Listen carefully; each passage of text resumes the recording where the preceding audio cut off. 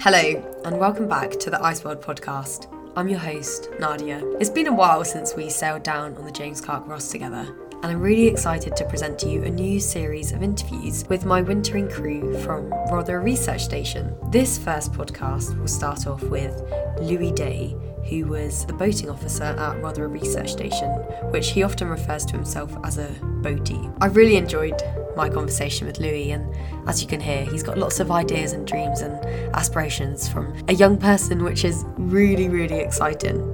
I hope you enjoy this episode, which marks the start of a new Rothera series.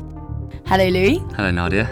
Would you like to introduce yourself? Tell me what brought you to Antarctica and what is it that you do here? I run the boating operations out of Rothera Research Station, which is where we are. The vast majority of the science that we do here is marine science, and to do that requires boats. Do you enjoy running the boating operations? I do enjoy running the boating operations. It's good fun. You are only 21. Yes. Millennial, the first millennial that has ever come to Antarctica. I've heard that, yeah. As a wintering member. Tell me about your background. How did you get into boating and what do you do at home? I grew up on boats. So my dad had a boat growing up when he was a kid. So my granddad had a boat and he taught my dad how to boat, and then my dad had a boat when I grew up. So my dad taught me. So I've been on boats from a very young age, for literally as long as I can remember. So the boat that we used to keep up the Clement River, which is not far from where I used to live. And it was cool because there was no electronic nav on it whatsoever. So there's no GPS, no chart plotter, no depth gauge. Everything was old school nav. So just outside Clement River, there's very old, very shallow saltwater marshes. So all of the nav we used to do was always old school. So it was always, you check the weather before you go, you check the tides, your depth gauge is a stick. You can tell it's shadowed by the mud getting kicked up behind the boat, that kind of stuff. So it's very similar to what we do here. So yeah, I was doing that from a very young age, literally from as long as I can remember. And it was all old school. So then when I left school and got an apprenticeship and started doing all these courses properly, and then we moved on to boats with electronic nav, chart plotters, depth gauges, that kind of thing, compared to what I've been doing since I was a very young kid. It was quite easy. Did you keep the old methods? I always relied on it. This is the nice thing about doing these courses, because you learn all these new methods, but you always kind of subconsciously back them up with the old school methods that I'd learned growing up with my dad. And then coming down here, actually, it was a complete role reversal, flip back to what it was like as a kid, because we don't have charts down here. We survey the water as we go, we record the data. We do have depth gauges, but most of the time you're using a bog chisel or a stick to kind of prod yourself off rocks and to work out how deep it is. You go on the courses, you learn the new methods and you learn the new modern way of doing things, and you learn them and you rely on them mainly. I tried to keep up the old school methods that I'd learned as a kid, but then coming here, it's just, like I said, a complete flip back to reality. Like a way of reverting exactly. back to your roots. What expectations did you have coming to Rothera? Honestly, I didn't know what to expect at all. I was very lucky that I actually knew a good friend of mine, Richie, did the summer boatie role back in 2017. So I did my powerboat instructors course with him, and we got quite close on that course and we kept in contact afterwards. And then about 6 months after that course, he came down here for a summer and did this job. So the only reason I knew about bass at all from the start was because I was friends with him and saw him come down and do it. So I think I had a fairly good idea of what to expect when I got down here, which obviously helped a lot when it came to SAR. SAR is search and recovery, and that's an extra responsibility that we have during the summer. So essentially we're providing safety cover for aeroplanes that are coming into the station. And if you put it very simply, it sounds very exciting. But the reality is you sit there and watch planes take off and land for a while. Because our runway basically extends over a body of water and there's a cove at either end. So yeah, we sit with the boat on the crane, dressed into our boat suits, essentially ready to launch the boat and go and rescue them if something were to happen. Which it hasn't so far, and touch wood, it won't. But yeah, we're always there just in case, every time a plane lands. You had an idea of what to expect, but nevertheless, what personal challenges have you encountered since being here? Everything's difficult down here. Like, everything is difficult. Well, like the other day, we went out on the boat and we spent just under 3 hours digging the boat shed out of snow to then drag the boat to the wharf to then launch the boat and spend 2.5, 3 hours on the water, freezing cold. So yeah, everything's difficult, even from, you dig your way out of the accommodation building you're in to then traipse in thigh-deep snow to work, to then dig yourself into work, to then dig yourself out again to go for lunch. And in the summer, you've got 24 hours daylight, which is difficult on its own. And then come winter, you've got 20 hours of darkness followed by 4 hours of twilight. The sun doesn't come across the horizon. You've just got enough light it's just like a depressing, gloomy light, which might as well not bothered and just wants you to go back to bed. So yeah, it's difficult. Everything's difficult. But the sun has come back actually last week, and being the youngest member of our wintering team, what did you do for our sun up ceremony? So there's a tradition where the oldest person takes the Union flag down from our flagpole up at the top of the hill at the start of winter, and then the youngest person puts the flag back up. So I wrote a speech, where it's kind of half speech, half poem, and read it aloud to everyone, and then raised the Union flag for the summer, which is really cool. And it is really cool to see it out in South Cove when we're on the water, to just look up at the flag flying proudly against beautiful clouds. Yeah, it's pretty eerie. And I put it there. Yeah. Second time lucky. It's quite nice to look at it. Yeah, so what happened the first time? Well, we lost the shackle for the pin, or the pin for the shackle. So we had to cable tie the shackle together, and then we put it up, and then we decided that we'd give it a test shake to make sure that it can withstand all of the winds that we have here. And the test shake broke it, so we had to pull it down and fix it and put it back up again. Hopefully it will be there until the next oldest person of the next wintering team takes it down. Yeah. What motivates you? So when I started my apprenticeship at 15, I was very lucky to work alongside some very inspirational and impressive people. And Clement, who was my mentor during my apprenticeship, I started working with him when I was 15, and then it was a 4-year apprenticeship, and I finished at 20. And during that time, the longest we were apart must have been for about 2 weeks when I went away on a cadet camp in the summer. So out of those 4.5, nearly 5 years, the longest we were apart was two weeks. He's such an impressive person. He's about 6'3", 18 stone of pure muscle, covered in tattoos. He's a doorman and an engineer, so he's a marine engineer. He's worked offshore, he's worked abroad. He's just got the most incredible stories, and having spent so long with him, he's just the most inspirational person. But then there was loads of other inspirational people that I worked with, like Russ, who was another engineer that I worked with. He was in the army for years, left the army, got into security, provided security for loads of celebrities up in London, all around the world. And like they would sit together and they would talk and they would tell stories, and they would have the most incredible stories. And I would sit and listen to it, and it wasn't jealousy and it wasn't envy. Since I was about 15, I just wanted to be like them in some way. And I just wanted to be able to sit down with these incredible stories and not tell them to people to show off, but just to have the confidence you get from being that person with all these incredible stories. So what inspires me is I'm living it down here. Like me and you, just me and you, we've collected so many cool stories, and we've been through so many stuff out there that is so difficult to explain. So yeah, what inspires me? Basically, I'm inspired by incredible people that I've worked with. And what motivates me is the fact that I'm actually now achieving stuff that I could imagine myself sitting and listening to them speak about. And I would love to sit and listen to them speak about their stories.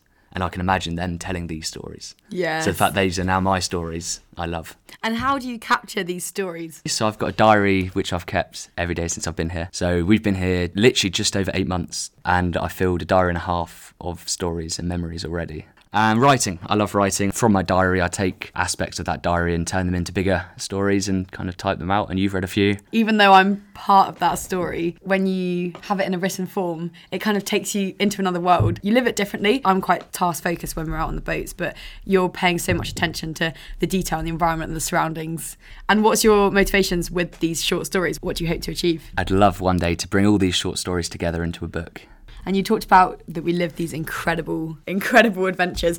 Have you got a best memory that you could pick out? There's one story in particular which I love, and I will be telling my dad every time I see him for the rest of my life.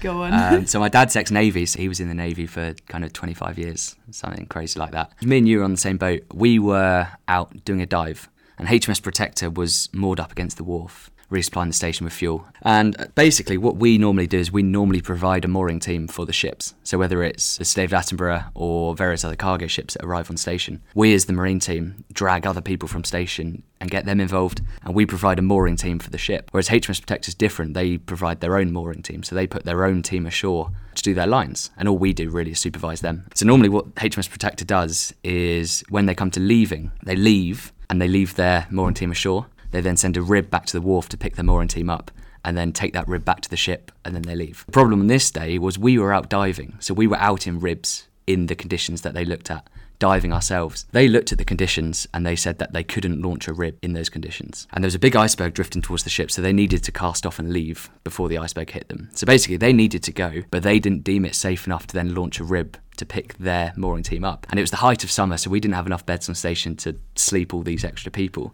So they needed to get back on the ship somehow. So rather than cast off with their team and then launch a rib to go and pick their team back up, they radioed us on the boats and said, can you provide us a cast-off team? So we were like, yeah, absolutely. The problem is we are out on the water. It was brash ice that they didn't think they could drive the ribs through. So in order to get back to the wharf to cast you off, we need to drive our ribs through the brash ice that you can't drive your ribs through, to then lift our boats out to then cast you off So we did. We drove our boat back through brash ice that they couldn't drive through to then lift our boats out, to then cast them off so they could escape an iceberg that was drifting towards them. And I remember, it's not strictly true and it's not true in the slightest, but I remember texting my dad that evening and telling him that I'd saved the senior service of the Royal Navy from getting hit by an iceberg. I've got so many, but that's probably one of my favourite stories that I will definitely remind my dad of for years to come. Having that experience of the local area also is a massive part of it, and that's what you've gained. And I think it's quite easy to forget the experience that you accumulate here. No one ever drives through brash. Exactly. Even like, take HMS Protector that is always in Antarctica in the Southern Ocean. They don't drive through brash in ribs often, whereas we're out in it every day. We know what we can drive through. We know what we can't drive through. Just get accustomed to it. Yes. What did you think when you first saw an iceberg and the water littered with brash, being out in a tiny boat, actually confronted with a real hazard in the water? I remember driving through brash for the first time, and that was really weird. I've spent my whole life trying not to hit stuff in boats, and the worst sound you could possibly imagine is hitting something with a thin gel coat hull. And then you find yourself driving through brash where you are physically barging your way through thousands of pieces of hard glacial ice, and it's like knocking and thumping and bashing off the bow, scraping along the hull to the stern. It goes against everything you've ever possibly tried to do whilst on a boat. So that was bizarre. But then icebergs are just incredible. Get them from car size up to cathedral size bergs that drift past, and they are just phenomenal. Like every shade of blue you could possibly imagine through them, from the most beautiful turquoise up to pretty much pure black, just everything. And seeing the foot of the iceberg, if we're really lucky, over the side of the boat, enormous ones. When the water's clear, you can just see for metres down. Yeah, it looks like a tropical Beautiful beach. Foot. But the icebergs are crazy, like where they roll, and then they roll like 10, 20 feet out the water, and then the 20 feet of iceberg that's just been revealed, there's like waterfalls falling off where water's falling from each little crevasse. Yeah. That's just crazy. And some of them have got little tide pools in that you just want to swim in, or a penguin will be perched on one. Yeah, and the archways, especially when the water beneath them is crystal clear, turquoise blue, like some tropical Caribbean beach. What's your favourite part of the day? What do you most look forward to? What gets you up on those polar dark nights? Just getting on the water, even doing anything. Like we've spent a lot of time in South Cove, which is about 200 metres from the wharf. So this last month we've spent 35 hours on the water, actually 35 and a half hours. And so we're not going particularly far, but it's just being off station, it's being on the water. I think we're very lucky that most people work and live inside. They only really get out in Antarctica at the weekends,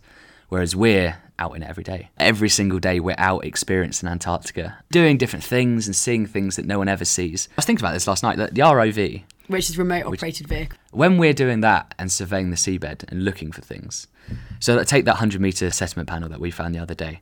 When they installed that, they would have gone down, got to where they wanted to put it, dropped it, and then came back up. Installing it's fairly easy. Whereas we've spent hours and hours looking for this thing, exploring the seabed and not finding it. You've got to think that every metre that we explore looking for it is a metre of this planet that no human has ever seen before. And we're there getting frustrated because it's freezing cold. Like we hit minus 30 wind chill the other day while we were doing it. So we're sat there freezing, looking for this thing, not finding it, getting frustrated. Yet what we're seeing through this little screen, no one has ever seen before.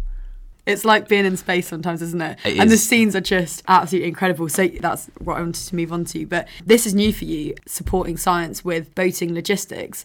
How do you find that interaction with the new scientific community and assisting with diving and water sampling and remote operated vehicle? It's great. It's good fun. It's like you said, I've never done anything like it before. But this is what I kind of want to make clear to the new boatie that comes in and to anyone listening who would possibly want to come and do this. Boating here isn't technically very difficult. All we're really doing is the basics, but it's the basics done right and it's the basics done well, and you just apply it in an extreme environment like this, doing science. It's like the ROV, that originally was a 4-person operation that we've got down to 2 people, that me and you do that on our own. But actually all that's involved in that is holding the boat station, and I'll be doing that with one hand and I'll be tethering the line or doing the ROV tether with the other. You'll be driving the ROV and it looks super impressive and it looks really cool, but actually all I'm doing is holding the boat station, and that's the first thing I teach in a powerboat level 2. Probably the first thing that I got taught as a 4-year-old from my dad is how to hold the boat still against the elements. So actually the boating itself is really quite simple. It's just the fact that you're dealing with the conditions and where you are that makes it interesting, makes it more difficult. Working with science is really interesting because it's quite simple. It means you can get involved with the science and kind of pick it all up. You're helping out on the water sampling events. You're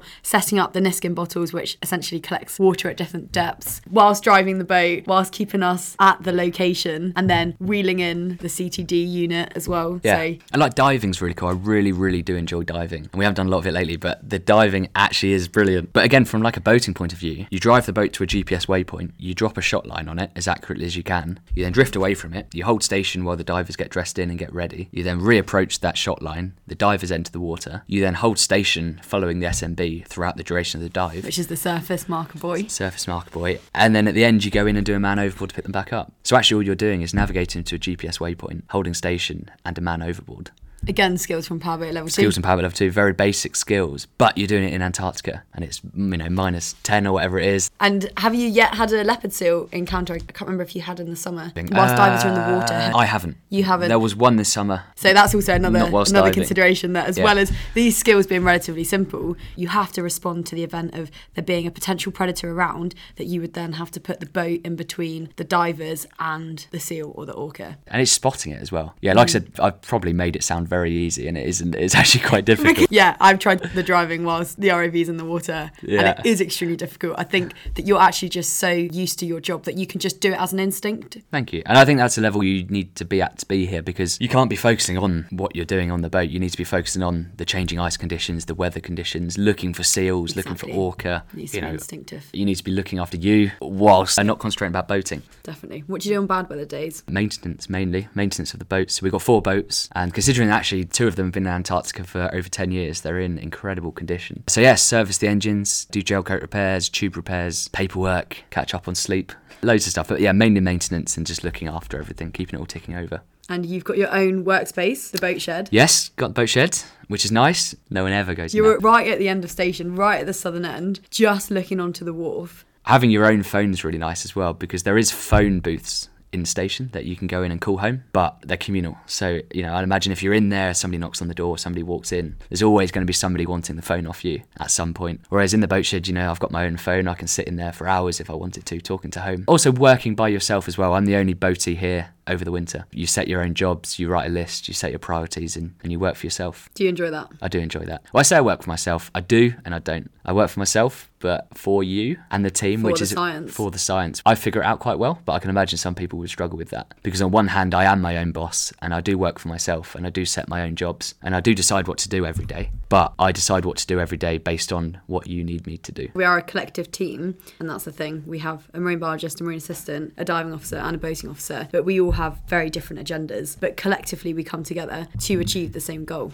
100%. And I think ultimately my job is to provide you with boating, to do whatever it is that you need to do. And then any of the maintenance, any of the servicing, any of the upkeep of the fleet that I need to do, I fit in around. Which can actually be really challenging in the summer, where you're basically out every single day. And you've actually got to still keep on top of all that routine maintenance. It's like you need to use the good weather. And then, I guess just work extra hours to keep on top of everything. Yeah, and you do end up working 7 days a week. I mean, I had 4 days off in the first 4 months that I was here last summer when I first got here, because we just had such good weather and we were out every single day doing stuff. There's plenty of opportunities to do what you need to do. You just got to fit it around being on the water. What are your plans for the future? Do you think you'll return to Antarctica? I think so. I love it here. There's 2 boating officer jobs with Bass. One's here, the other's at KEP, so King Edward Point in South Georgia. So my plan is to finish the winter here, and so long as I still enjoy it as much as I do now, go home for a few months and then go to King Edward Point in South Georgia and winter as boating officer there after this as well. I think you'll have 2 extremely different experiences and then completely an amazing skill set and stories to come home with. 100%. What do you miss most about being away from home? Family, friends, family, people that I haven't seen. I've been here 8 months, so I haven't seen them in 8.5, because we had 2 weeks quarantine in the Falklands before we came here. So, we speak every day, we message every day, we call every now and then.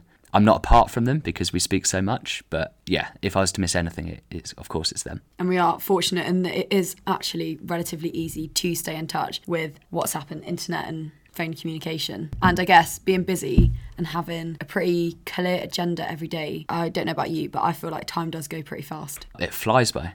And like the summer especially flies by. Those first 4 months, I blinked, like 2 minutes later, it's the end of summer, everyone's leaving and the ship's gone for the last time and you're into winter. You just lose track of time, which I think is why keeping a diary is so important. Because I flicked to every page in my diary has a story worth telling in my opinion. Every day's got a memory from last summer. But looking back on it now, it's just a blur. And also it's hard to separate the days because you don't actually change location. You're always in the same place and you're always in the same boating area. That's not giving you any markers of where you are in time. No, 100%. I agree. Keeping a diary is absolutely crucial. It's been really lovely talking to you. and really wish you well for your next boating position at South Georgia. Thank you very much. It's to next summer. So that concludes an episode with Louis Day. Thank you so much for tuning in and learning more about different roles and how they operate in Antarctic environments. Louis talked about collecting sediment panels from the bottom of the seabed, and we'll expand more in another episode because this is a particular science project that I was involved in, where we were looking at the colonisation of marine invertebrates on perspex panels over a 5-year period. So got some really exciting work about that. However, this episode was less of a focus on science, but more of a focus on logistics of boating in polar environments. Just to clarify one piece of information, Louis says that the vast majority of science that happens on station is marine science, and that is actually the case during the winter. The meteorologist Joe Cole, who we will hear from later in this series, is collecting ground measurements every day of what the weather's doing in Antarctica. So we have atmospheric and marine science data collection going on live during the winter. There's also still automated instruments that collect meteorological data, and we still have an engineer who also is monitoring other space weather instruments too. I conducted this interview in June 2022, and now, more than a year on, Louis has fulfilled his dream and is sailing down on the Pharos ship from the Falkland Islands to South Georgia, where he will take up the position as a boating officer as he hoped and dreamed. See you next time for another episode of the Ice World podcast.